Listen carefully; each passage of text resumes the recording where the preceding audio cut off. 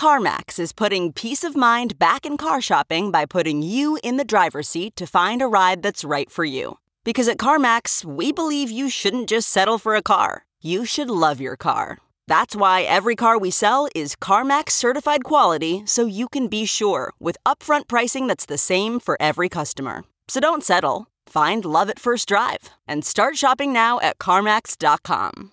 CarMax, the way car buying should be. Okay, picture this. It's Friday afternoon when a thought hits you. I can spend another weekend doing the same old whatever, or I can hop into my all-new Hyundai Santa Fe and hit the road. With available H-Track all-wheel drive and 3-row seating, my whole family can head deep into the wild. Conquer the weekend in the all-new Hyundai Santa Fe. Visit HyundaiUSA.com or call 562-314-4603 for more details. Hyundai, there's joy in every journey. Hello and welcome to Amoon State of Crypto Brainstorm, where we come together once a week to discuss the latest trends and analysis in the crypto world. All opinions expressed by Amoon staff or guests of the podcast are solely their own opinions. This podcast is for informational purposes only and does not constitute any form of investment advice. While still in its early stages, the crypto asset market has continued to develop and professionalize since the inception of Bitcoin in 2009. For many with experiences in capital markets, many aspects of the crypto market may look familiar to the market microstructure of traditional finance. Nevertheless, there's still a range of difference between how crypto markets operate and how price discovery works when compared to the markets for other assets. Today, we have a special guest, Noel Acheson, Head of Research for CoinDesk, who will discuss how crypto's market microstructure is different from that of other assets. This is a topic that several members of the Amoon team are especially interested in. And so for this episode, we have as guests Amoon's co-founder and Chief Product Officer, Ophelia Snyder, and our Head of ETPs, Laurent. I'm Lanray and a researcher at Amoon. And so with that being said, Ophelia, could you introduce the topic for today? As Lanray mentioned, the topic for today is looking at crypto market microstructures and how we think about trading infrastructure and price discovery in this world and how that's similar and different to the traditional markets. At a base level, one of the things that's important to realize is that not everyone approaches trading in this market the same way, and that sort of goes without saying, but it's a combination of on-exchange trading, OTCs, so dealing directly with liquidity providers and larger market makers, and derivatives products. And the derivatives products includes things like BitMEX, FTX, things like our ETPs and other sort of products built on top of traditional crypto infrastructure that allow you to get that market exposure and trade those assets without necessarily engaging with the physical crypto assets. From a markets infrastructure perspective, there are obviously quite a few corollaries to the traditional world, especially around how people choose to connect to these systems and how responsive they are and how able they are to handle things like large order flows and what that means in terms of strategies like high frequency trading and strategies such as arbitrage strategies across exchanges, which we've talked about quite a bit in the past as being potentially highly profitable, especially across wide geographies. There are obviously links to things we've seen in the traditional markets around high frequency trading, sort of most notably some of the stuff you have read in like Flash Boys about how markets infrastructure has evolved to really focus on being extremely fast, down to nanoseconds are sort of critical in traditional infrastructure.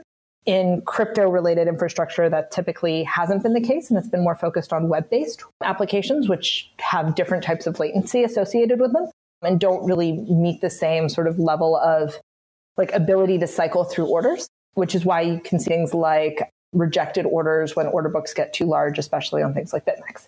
Other sort of elements that we think about is from a commodities markets perspective, markets infrastructure and price discovery can be very different. So things like the London Gold Fix and the concept of fixing a decided price for a commodity on any given day versus sort of the 24/7 trading environment versus the ability to actually aggregate data across multiple exchanges, across multiple OTC desks, and how much of that order flow is actually, one, real, and two, visible to the market, and three, not tied up in derivative products where you don't get that same level of price discovery. The derivative products are typically tied to some sort of settlement cycle and some sort of indexing. So for example, BitMEX has a list of exchanges that they use to create an index to determine what the price of crypto is and therefore what the price of settlement for any given contract is. And so there are very wide implications around how this exchange infrastructure works, how liquidity on these exchanges and in OTC desks and in dark pools of liquidity work, and what that means in terms of how transparent really is this market, and also how reliable is the infrastructure we've built, and whether or not it actually holds up to some of the demands of traditional infrastructure around liquidity provision, and whether or not, honestly, any of these things is really a positive for either crypto or traditional markets. With that being said, Noelle, it would be great if you could give us a little bit of context about yourself and your background, and then we can sort of dive in. Thanks, Ophelia. Hi, and really great to be here. What you were saying is fascinating. Markets themselves are such a complex part of finance, the economy, and society as a whole. And it's not just the microstructure that you referred to. It's not just how the crypto markets work, how markets work in general. It's the what even are they for, and what the whole idea of consensus around value. I mean, if we're not careful, this could end up being a philosophy podcast. But anyway, you asked about how I got involved in this. I come from finance. I come from the other side of the chasm, as they like to say. I left that to set up one of the first e-commerce companies here in Spain back in the year 2000, which is dinosaur days in the internet sector, certainly. I sold that in 2013, and then I decided to spend some time figuring out what had been going on in the world in my absence. And I'm interested in finance, interested in technology. So I did some reading, and I kept hearing about this thing called Bitcoin. And since I hate not understanding things, I sat down, looked it up I hit Google, and I ended up watching a video. I think it was on Khan Academy. Really good video, by the way. They do a great job. I got goosebumps as soon as I figured out that it meant being able to make payments without asking for permission. I mean, I grew up in Zambia, and so the whole idea of banking infrastructure was something that I care a lot about, and being able to have access to payments without needing to be part of a rather limited structure was, again, very exciting. Anyway, that's a fairly long-winded answer to your question. I joined CoinDesk in 2016, and since then I have been focusing on trying to explain this incredibly complicated and fascinating and different sector to traditional investors, try to put the evolution of crypto markets into context that traditional markets people can understand. And that gives you a deeper appreciation. You guys know this too, because you all come from traditional finance as well. It gives you a deeper appreciation for just how unique, not only this asset class, but also the market that's springing up around it is. I couldn't agree with you more. I think one of the things that I'm particularly interested in, obviously, when we think about this sector and specifically markets infrastructure, and I think basically everyone on this call, with the exception of Landry, comes out of a more traditional either banking or capital markets function. This idea of actually things like open liquidity. I mean, one of the things that I find fascinating from a markets infrastructure perspective, maybe we can start the conversation here. When you think about high frequency trading in traditional markets, you're talking about millions, tens of millions of dollars of investment to create microsecond improvements in connectivity to exchanges. Most exchanges in the crypto world, however, are based on like web-based, which means there's no way they could actually support that kind of reduced latency in the first place. And in large part, that actually makes it more democratic, right? It's this idea of being able to trade. And that's how crypto emerged. I mean, we also have to bear in mind that a lot of exchanges don't even share the same connectivity technology. I mean, some will use FIX, some will use REST. HFT is starting to show itself in this sector, and there are some very powerful exchanges now, institutional grade exchanges that we know about that are doing HFT trading. So that is changing, and I expect that to be a big change that we see this year as the technology gears up. But to understand why this is so different and why the development of this institutionalization is so incongruous in a way, we need to remember that crypto emerged retail. Crypto is the only asset class currently traded today that started out in retail. And the assets that you and I dealt in back when we were in traditional finance, I mean, they start with the institutions. They get designed with rules and procedures in mind, with a certain rigor in mind, and then it trickles down to retail after it's had its trial run and the institutional scene. But crypto started out grassroots. It started out as an experiment, and it started out with some people who shared an ideology, exchanging an asset that they didn't really know was going to go anywhere. And so the first exchanges that sprang up were bulletin boards, basically. I mean, they literally were bulletin boards. And then it got a bit more sophisticated as they started to get traction. But because it sprang up grassroots, there was never any game plan. There was never any design. There were never any rules. And nobody really thought about, hey, what if we connect with other exchanges? Because nobody really expected there to be that many exchanges back in the beginning. And when that started to become more of a liquid concept. When the exchanges started to actually make money, well, we know what happened with Mt. Gox. When that crashed, it had 70% of the flow of Bitcoin. It had 70% market share. That is staggering in itself. And the fact that there was no governance, even no trail, no audit for something that was actually real money, that just blows my mind. Since we come from traditional finance, that's unthinkable. But because it grew up retail, the infrastructure needed for high flow of funds and for the institutional interest that we think the sector probably needs, it just wasn't there. It's being tacked on top. That's an entirely different approach to building a financial system. You're talking about exchanges and exchanges springing up. What do you see and sort of the rules around exchanges and the way that these platforms have been created? What do you see as the sort of other areas where, this retail first history really shows in, let's call it, the market's infrastructure? That's a very good question. And there would be like 300 different answers, I think, probably because there's 300 different types of exchanges out there. The retail exchanges, I'm thinking of the likes of Coinbase, but obviously the ones in Asia are probably even bigger. They have a massification approach. They're very focused on smaller assets, perhaps. The institutional grade exchanges, I'm thinking of the likes of ErisX and SeedCX that have sprung up fairly recently. They're more focused on the top tier assets and getting liquidity rather than opportunity. I think perhaps they also very much show in how price discovery works in the crypto markets. I mean, price discovery, for the readers who aren't familiar with the market speak here, because most say it's a very confusing term.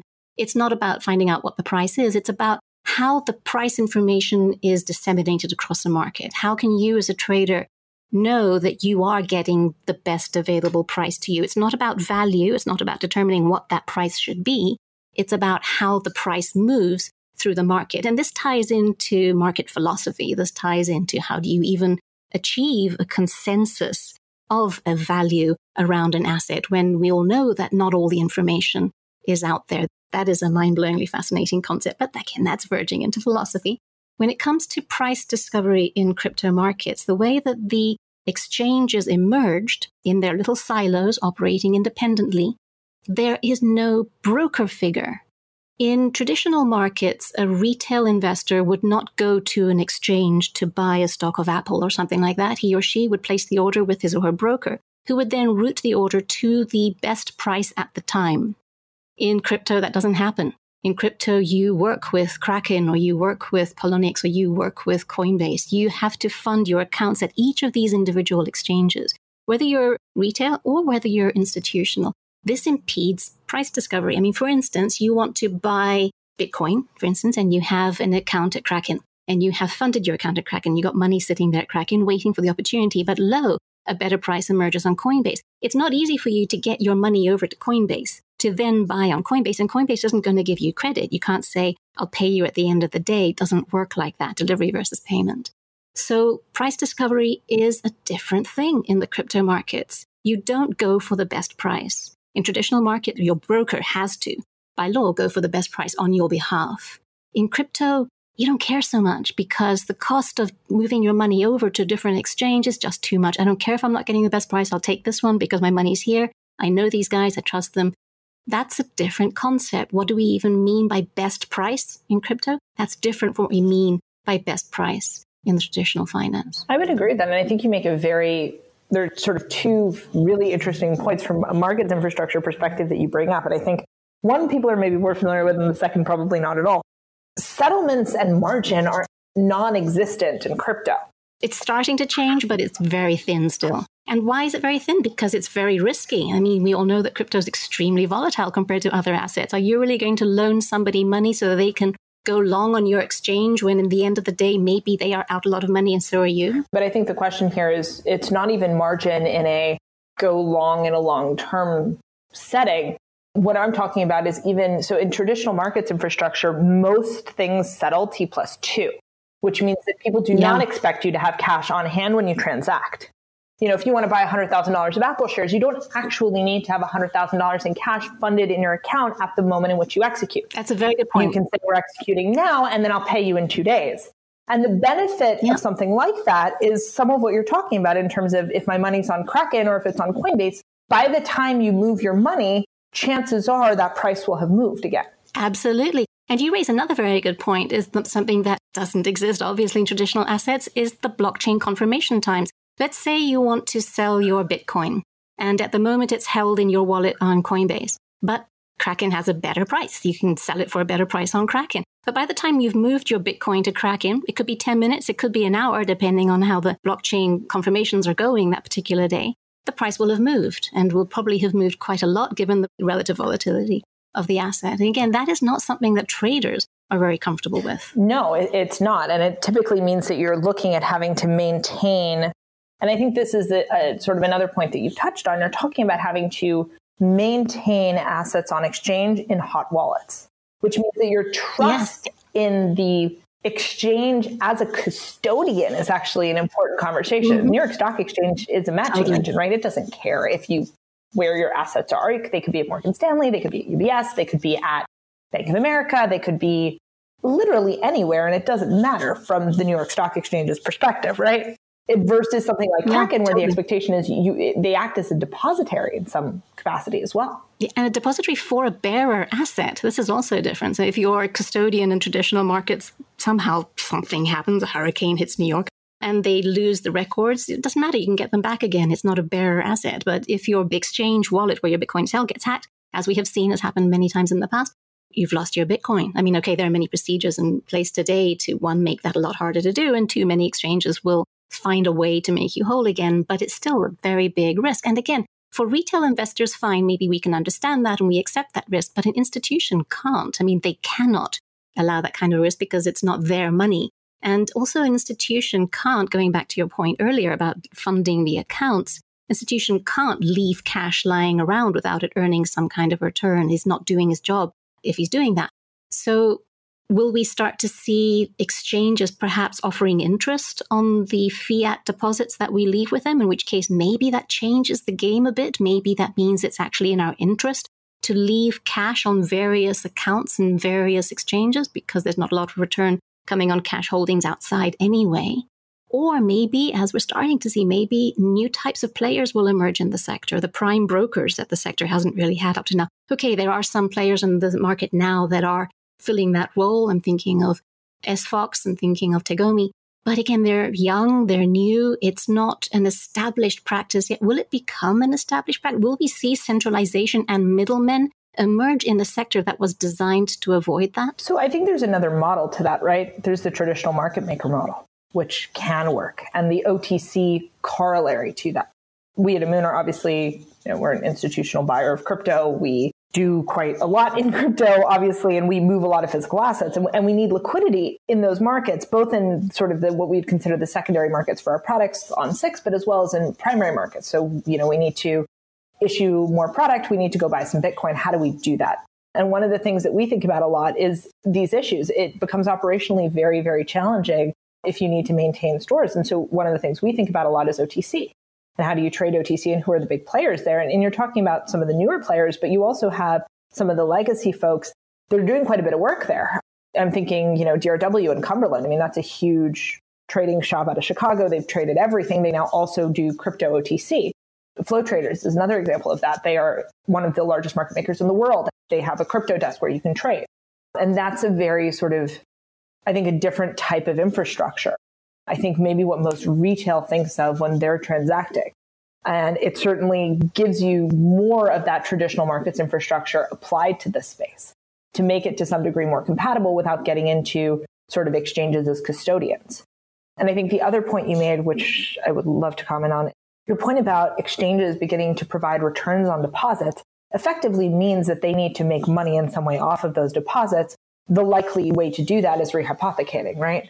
For people who maybe don't know this, rehypothecating means if you have an asset on deposit, you're able to then loan that out. It's similar to what banks do, right? So you give a bank $1, they probably lend that out 4, 5, 6, 7 times on the back end to other people. And that's how, the railroad in your town gets built and whatever else. And they would need to do something similar. Yeah, if they start doing that with something like Bitcoin, say, rehypothecation, then what does that do to the supply cap? Well, it starts to look more like M2 money supply, right? And we talk about this. If this is currency, there's both, you both have an M1 and an M2 money supply, right? And this is sort of beyond a markets infrastructure conversation, but I think that completely, but yes and no, right? Because at the end of the day, if the expectation is that you need these assets to start performing more like traditional infrastructure, there's a very real reason why banks lend out assets. It's because that's how they make money on deposits. And I think you do see that. I think you will see that. Derivatives in some respect have already done that.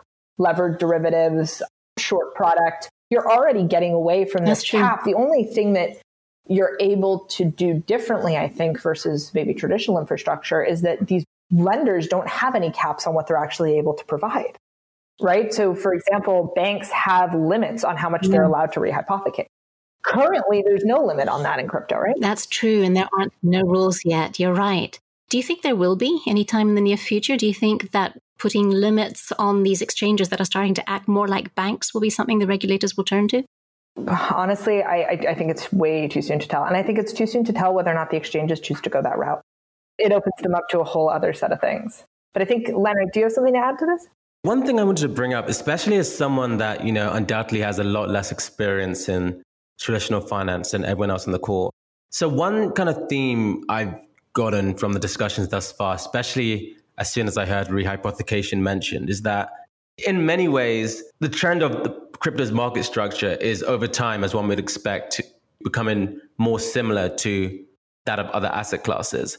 And it's quite interesting to think about to what extent, in 20 years, the microstructure for crypto be more or less identical to that of securities or other commodities such as gold.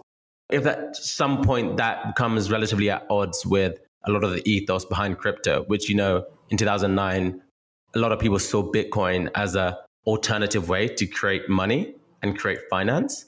But some of these more recent developments to an outsider may seem like totally antithetical to that. So I guess it's more of a philosophical question, but I'll be interested if any of you guys have any thoughts on that. It's really hard to get away from philosophy when you're talking about crypto and money and finance and capital and all that. Do you find the same, Ophelia? Yes. Yes, I do.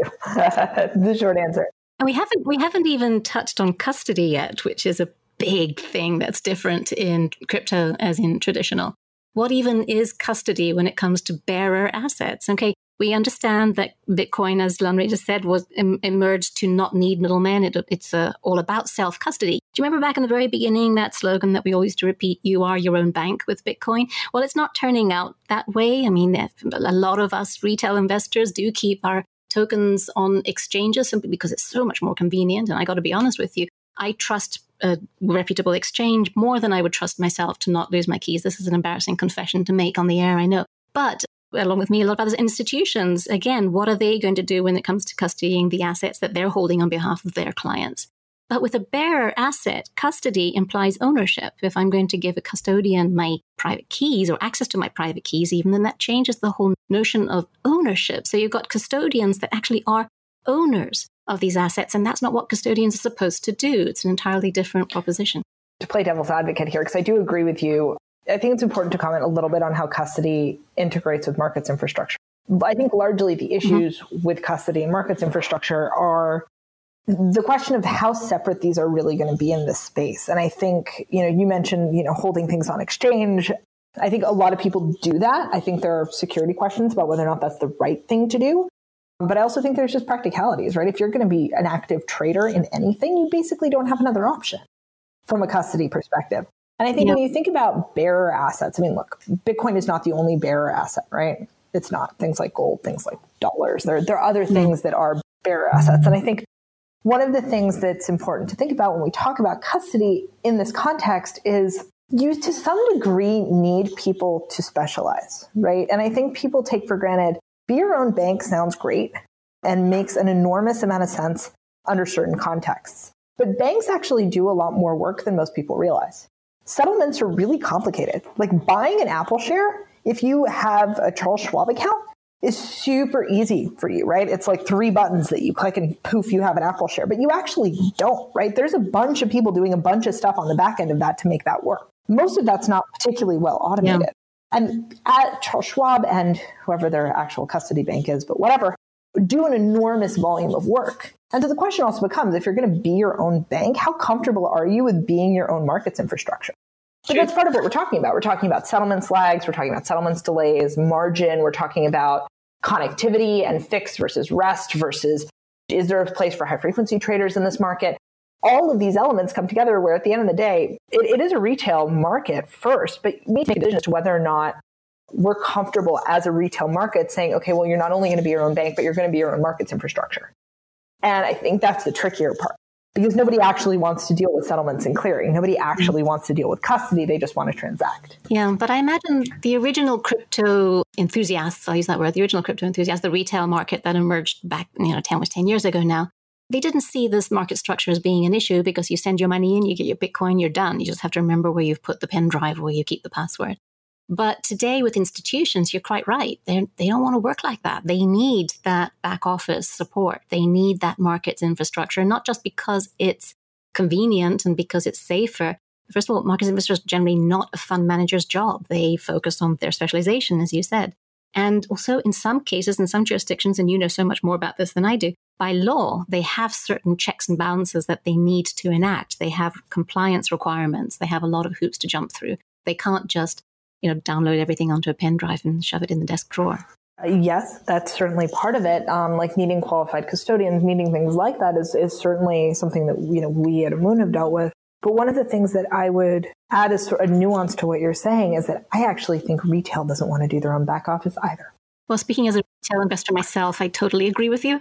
But some of my colleagues do insist on this whole, hold your own keys kind of thing. But I think you're right. It does take a certain mentality and a certain type of determination. My mother, for instance, would not want to do that. And so when we're talking about this getting into mainstream hands, I think we have to be fairly realistic. And I think maybe also it depends on what your use case is, right? If you're buying and holding Bitcoin on a flash drive, great. If you want to hold your life savings in Bitcoin on a flash drive, great. If you're talking about putting in trading strategies and managing your portfolio in the same way people pick stocks, that's a completely different conversation.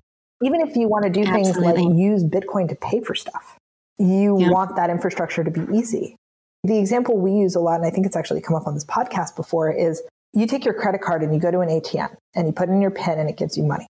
You have a really seamless user experience, right? You give them a bunch of codes, you get money, the entire thing takes 5 minutes, and then you don't think about it again. You don't think about the fact that you just took your money out of Santander, but your bank account's at Chase.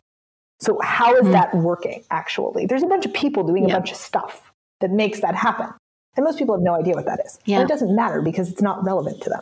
And I think to some degree, we have a similar issue here, but on a markets infrastructure basis, right? It's not just about payments. It's also about saying, hey, you want to trade, you have a similar issue. I love that Douglas Adams quote. I don't know if you know it, but people keep talking about technology, but all we want is stuff that works. Exactly. And I think the question about markets infrastructure comes down to both retail and institutionals just want stuff that works.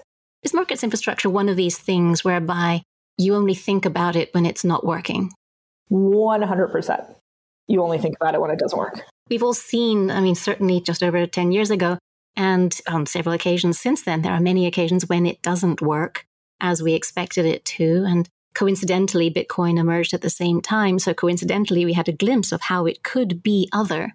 And yet, as you've hinted several times, we do seem to be converging on a similar structure. You were talking earlier about how you use DRW and Cumberland and Flow, and how those platforms are familiar to traditional traders. And they're familiar because they're using very similar methods of trading that they've always done.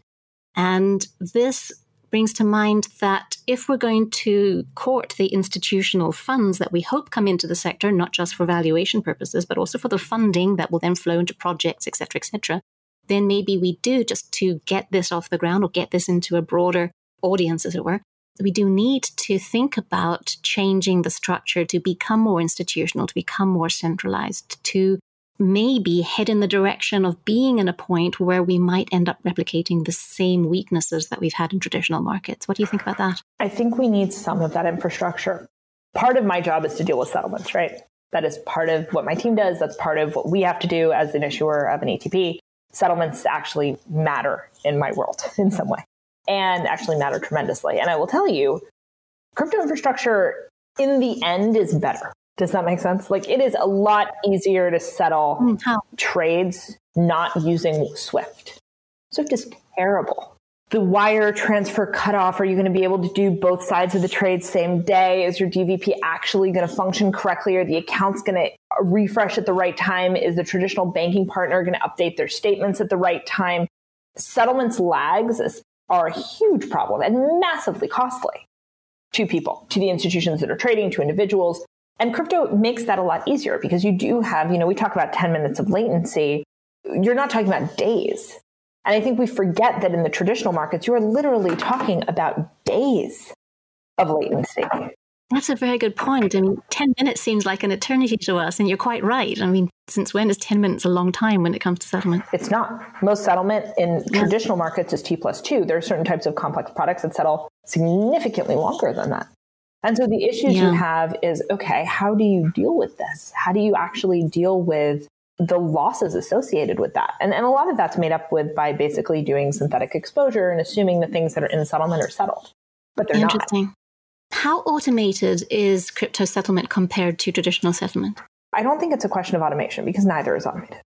None of this is really that automated, right? DVP is to some degree automated. In the traditional world, wire transfers are not automated. Like an individual needs to log into a banking portal. Maybe you can, in the last few years, you're starting to see API integrations that would allow you to do that. But that's new.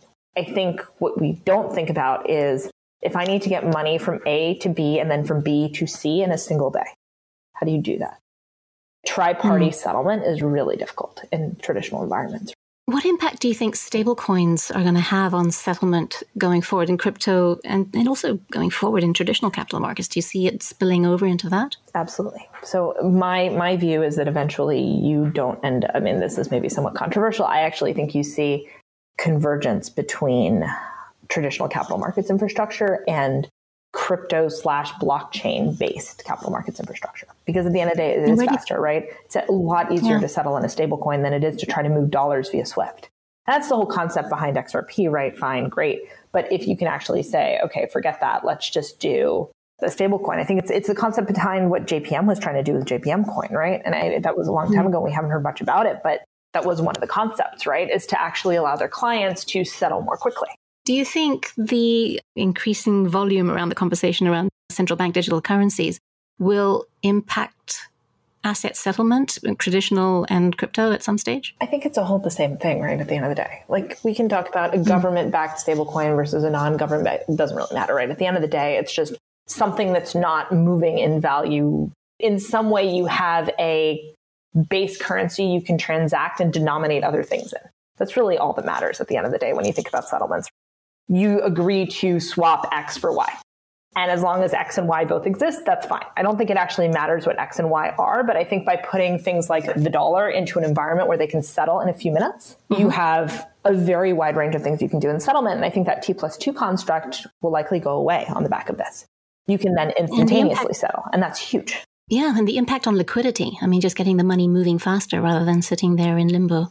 Massive changes. And I think that the changes associated with that type of markets infrastructure, I think while crypto may get some of the legacy problems, absolutely, things like M2 money supply and rehypothecation and questions about stability associated with that, elements of HFT and whether or not this is really going to be democratic in the long run, issues around liquidity. I think crypto markets will eventually inherit some of these issues. I think that's just going to happen. But I think at the same time, traditional markets are going to inherit some of the benefits of blockchain tech and benefits of how crypto settles, which is actually much more efficient.